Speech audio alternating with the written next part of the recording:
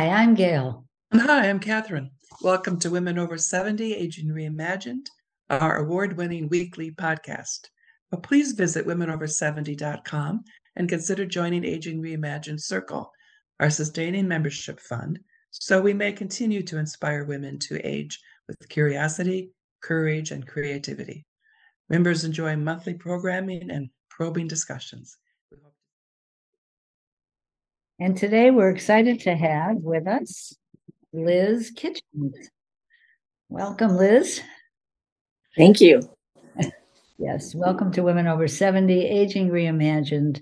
Liz Kitchens lives in Orlando, Florida, and is eagerly anticipating the publication of her new book on May 16th, Be Brave, Lose the Beige, Finding Your Sass After 60. Before becoming an author, Liz was a clay artist.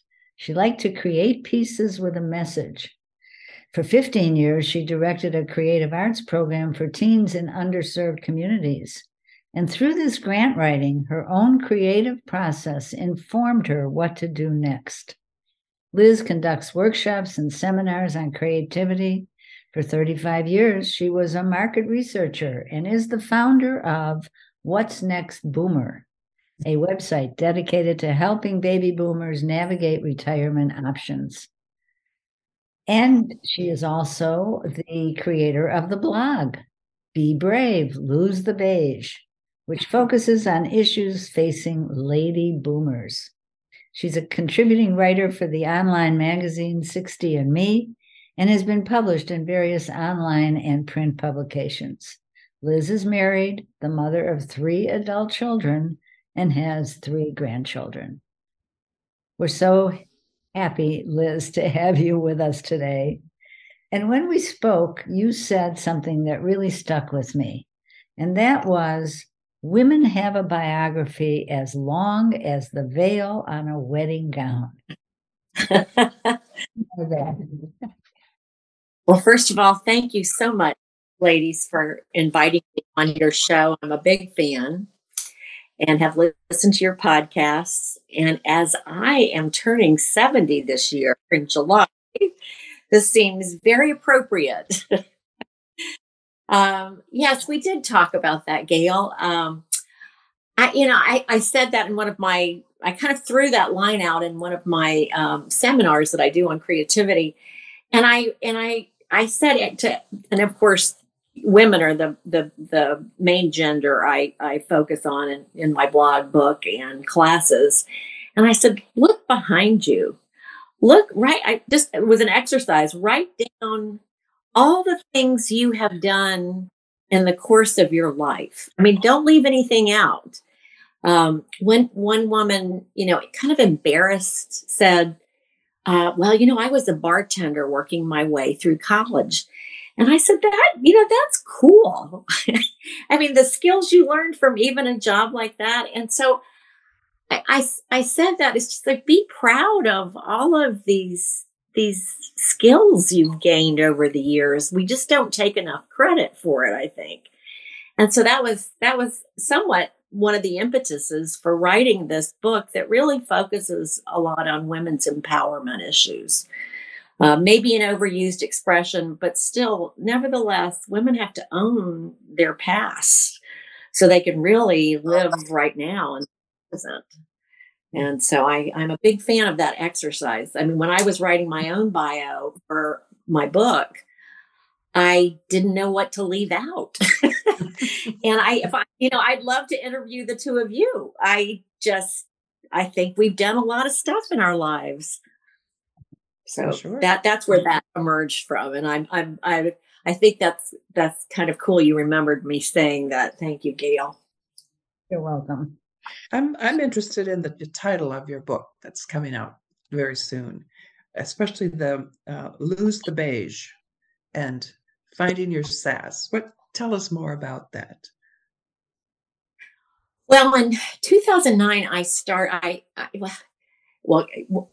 part of your introduction, you mentioned I was a clay artist. I'm really not that much anymore, but I I did start a program in like right after 9/11. It was kind of a hopeful act to, and it was called the Jeremiah Project. And it was I was a clay lover, a potter, and I wanted to bring clay to underserved middle school age kids who, often didn't get to go to really cool art programs. And, middle schoolers are kind of the underserved age category. So I started that, and just with the power of clay is, even centering on the wheel, and it's a way to center your lives, and shaping a vessel out of clay is a metaphor for shaping your life. And so that really got me into clay. And then I started describing the pieces and realized I was having way too much fun with the descriptions, and decided that, messaging was something I wanted to do, and started a blog, Be Brave, Lose the Beige, in 2009. And blogs are just awesome. You choose podcasts as your method of expression. I did blogs, and I just really loved it. And, women my age were my target audience, because that's what I know about. And just like women your age have probably been your audience and listeners. And so I just, creativity is kind of at the heart of my blog and my book. I laughingly call myself a creativity evangelist. I just believe in the power of creativity to transform lives. I saw it in my program for kids. I see it in the classes where I work with my lady boomers, and in my own life. And it's not, it sounds like when I tell men the name of my book or my blog, they say, is it makeup? Is it fashion? Like, no, you idiot. it's it's a metaphor. um for living well. It's everything you tell your listeners. But I use color to access tough issues. And so I've talked about, everything, early on empty nest syndrome, and boomerang kids, and then, navigating sex over 60. And I had a blog that was called, Out of Sight, or Out of Sight. And it was about a trip to New York I took with some other women my age, and how invisible we were. And so I came home and said, we've gone from being out of sight, as they called, boomer girls in the 60s, to literally being out of sight. Um, and what that feels like, and what we do with that. And so that's kind of a What was long it about way. the trip to New York that made that so apparent, being invisible? Oh, good question. We, more than once on the busy streets, we were almost run over by professionals, who were surprised we were even taking up real estate on the sidewalks.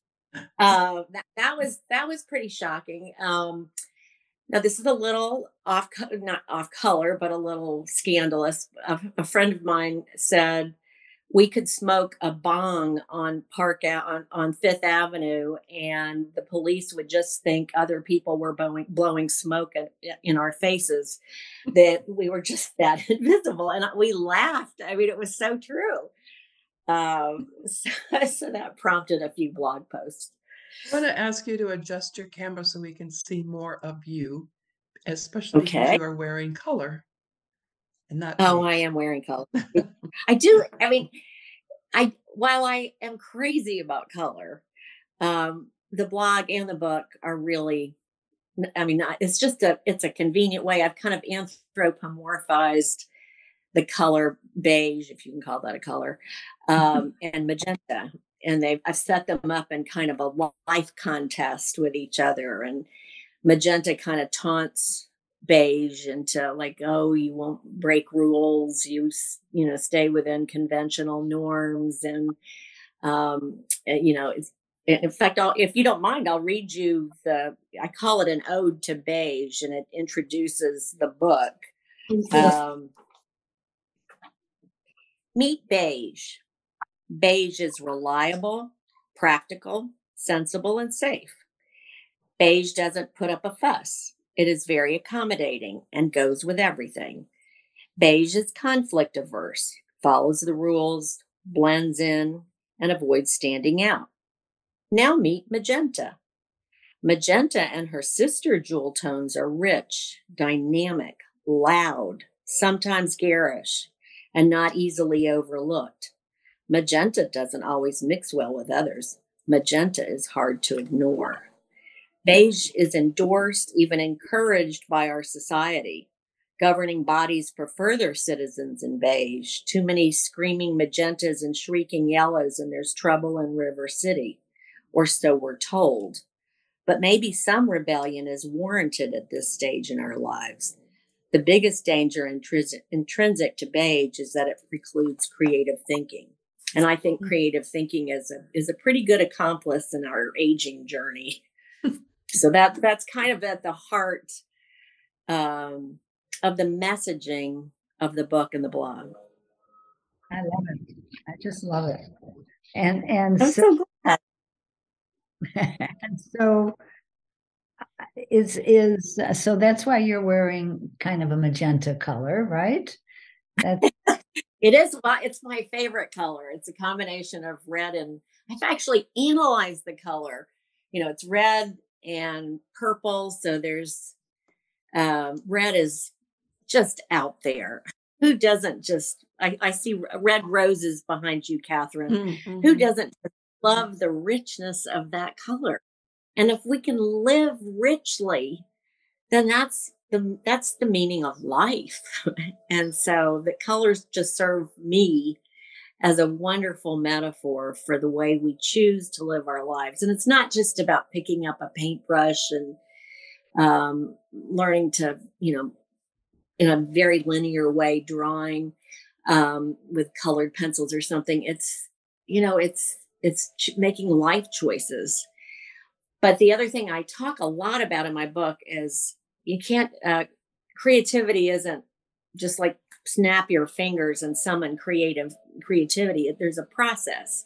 You have to exercise those creative muscles, many of which have atrophied over the years, since we were 10 and, stop that frivolous stuff. And what comes from exercising your creativity is creative thinking. And that's the heart of all of this. Creative thinking says, go ahead and break some rules. It's okay. If not now, when? So so I even you talk about helping women take back their sass. Talk a little bit more about that. What can you give us some certainly. I think our kindergarten teacher's admonishment to color inside the lines kind of has guided a lot of our life choices. And so we have followed the rules and done what was expected. And, and so, and we continued that. We're still 911 on our adult children's cell phones. I'm not very good with boundaries. We've been caregivers to sometimes 3 generations, sometimes simultaneously. And we have this pathological propensity to please. We want to be popular with our kids and and our grandchildren. So after a while, that kind of can zap your sass. And I tell very candid stories in my book about how I do that with my own children. I still do. I mean, writing this book, I don't know if I say this in the book, but writing the book, I was easily derailed.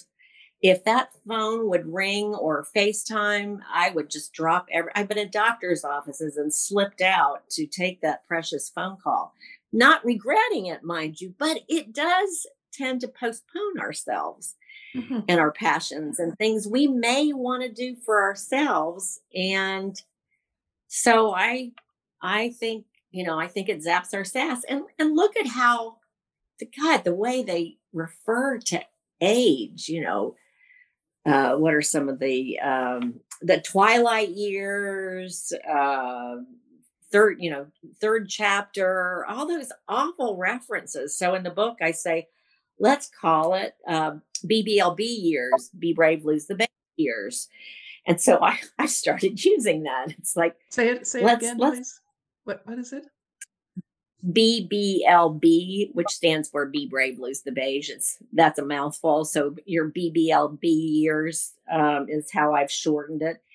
Because BBLB says it's fun and sassy and pokes fun at societal rules, and it says yes when everything around us keeps saying no. I mean, my son has actually taken a sharp knife from my hand when I've been cutting up salad stuff at their house.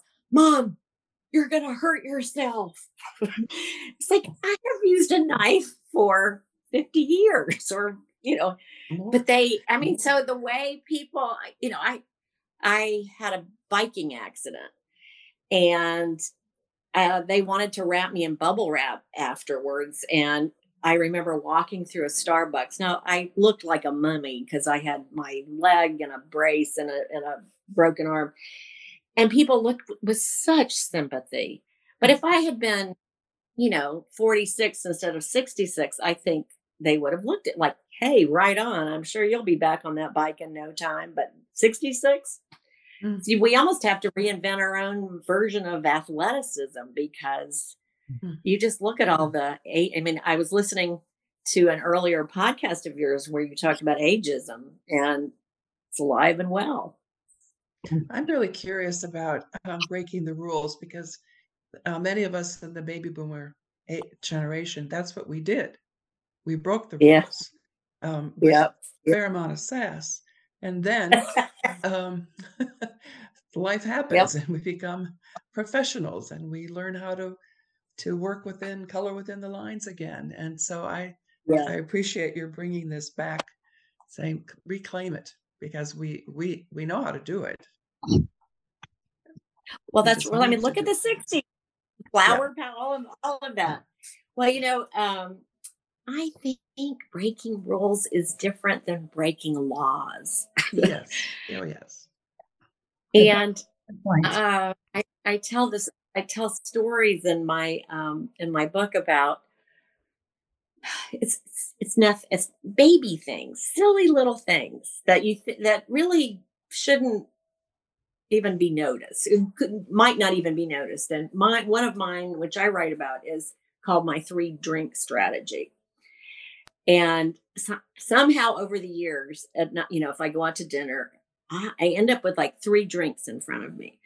And have a glass of iced tea. I might have some water. I'll have a glass of wine.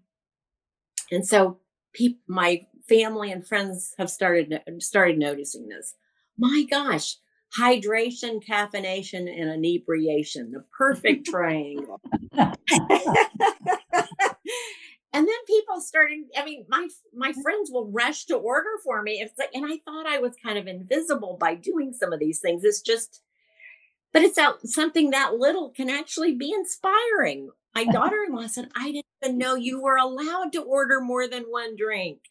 So very, very tiny baby steps can be empowering, can put you back into control at a time when, we health issues, money issues, the loss of a partner, there's a lot we can't control. Right. So when we can control those little tiny things, do it.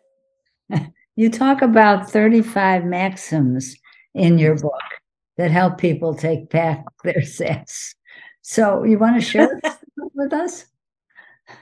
Sure. Those kind of, I don't know, they just kind of threaded their way through my book, and making a point, I guess. And so I actually printed some out. I'd be happy to read. There are 35 of them.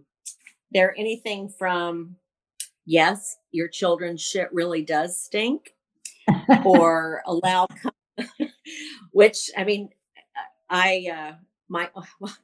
my family has been raised Jewish. And so there was this, my mother used to say, yes, but your shit really does stink. And so I used to say, David, your poop really does stink. And this is my son, and he would say, "No, mom, no, mom," and my body odor smells like roses. I mean, so it became this family joke. But the way we treat and think about our children, you wouldn't think we would think that. Another one is allow comfort to govern your fashion choices. Another is acceptance is an active state, not a passive state. Bravery is about saying yes and. So these are kind of threaded throughout. Don't let time be your boss. I have a whole chapter on time and transitions and this kind of sibling rivalry that goes on between brother time and sister space and that war. And especially as we all get older, those questions haunt us. You know, how much time do I have left? And what do I do with this time? And I'm a big fan of a theologian whose name is Richard Rohr, and he runs the Center for Action and Contemplation in Santa Fe, New Mexico. And he talks a lot about the second half of life. I mean, he's not the only one to do that, but and finding meaning in the second half of your life, and how the first half is it's the survival things. You're having children and perpetuating yourself and making money and paying a mortgage, and you're competitive, and your ego is usually front and center at that time. But in the second half of your life, you don't have to do those things. And so this book is really for the second half of your life and what you're going to do with it. And I have found that people who have done a better job of balance in the first half of their life seem to have an easier transition in the second half of life. I know way too many men who retire and don't know what to do with themselves because they spent all that time defining themselves by their work. And I think women really just have a tendency to be a little more proficient at that. So and yeah, and how are you proficient at that? What is it that you do to balance your life? Well, my husband and I have always said, my second husband, by the way, I also have a sub chapter in my book called Dump the Dude, which I did with my first husband, who's a nice guy, but still he's no longer with me. We tried to take our retirement a little bit at a time. You said we have a market research firm, and so I've collected data and all this good stuff on women my age, and so some of those statistics found their way into the book. But so when we could, we took time off. We did travel. We were able to go because it was our own business. There were summers when I brought I had a basketball hoop at our office and brought my kids there, and they were at our office. And so while I don't have a pension from a work, I had control over, living even in the first half. And so now it just seems like a natural extension to go and write a book or teach. I don't want to fully retire. I mean, what would we do? It's just like you guys found that your podcast, you're helping other women. I doubt if there are as many men listening to your broadcasts. I'm sure there aren't any men reading my book, but if we can help other women, then that's just a wonderful thing. That does provide meaning and purpose. And I think purpose is everything. That just doesn't go away. Right. I couldn't agree with you more. Many of the things that you have said resonate with me particularly well. And so is that? Is there anything else that you would like our listeners, our watchers, our viewers to know about you, Liz, or about how you think about life? How do you think about aging? I don't dwell on it. it's happening. You think if you just stand in front of a microwave waiting for your cup of tea to get hot enough, you see those seconds peeling away, and it's like, oh my gosh, this time. So I don't really dwell on it. I just want to live. And I probably, if there is sin in the world, it's like wasting a day.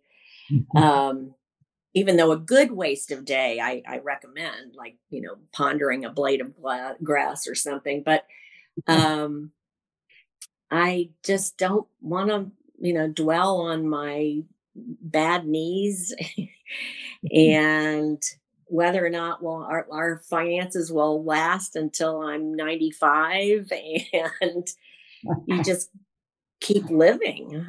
So dwelling on that or getting mad at Google for the way they depict women that are our age doesn't really do me a lot of good. Mm-hmm. You're doing the good by doing what you're doing. Absolutely. Yes. And as are you both. You're giving people a voice. I think it was your podcast where I listened to, and I don't remember the woman's name now, but she did the jeans for older women, maybe. Yes. Uh-huh. Diane. I loved that. That was the coolest. That was just the coolest interview.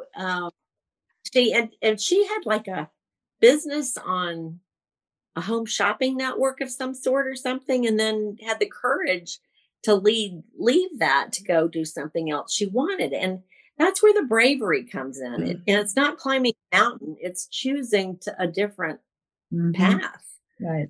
Even one where you're very successful, but it's just like, no, this isn't working for me anymore. And that's brave. And you just really have to admire people who have that kind of courage instead of just climbing Mount Kilimanjaro. Who's it does that, but okay. Great for you. What's it doing for the world as a whole? Well, thanks to Diane, I'm wearing jeans for the first time in 20 years. Oh, I need to go back and listen to it and find out where they're sold, because they're great. Who can wear jeans? They're too confining. So that was kind of an excitement. So you're bringing those messages. You're doing the work, ladies. You're doing it. Thank you. And I for one appreciate it, because these messages get really lost. Thank you very much, Liz. A pleasure to have you on our show. Yeah, it's been wonderful. And listeners, thank you for your loyalty. Because of you, our numbers are growing all across the country and overseas. And, this is a good thing. But still, we need more subscribers and reviews on Apple Play and YouTube. So support Women Over 70 and let your voice be heard, and help us change the conversation about women aging. Amen. Amen. Amen.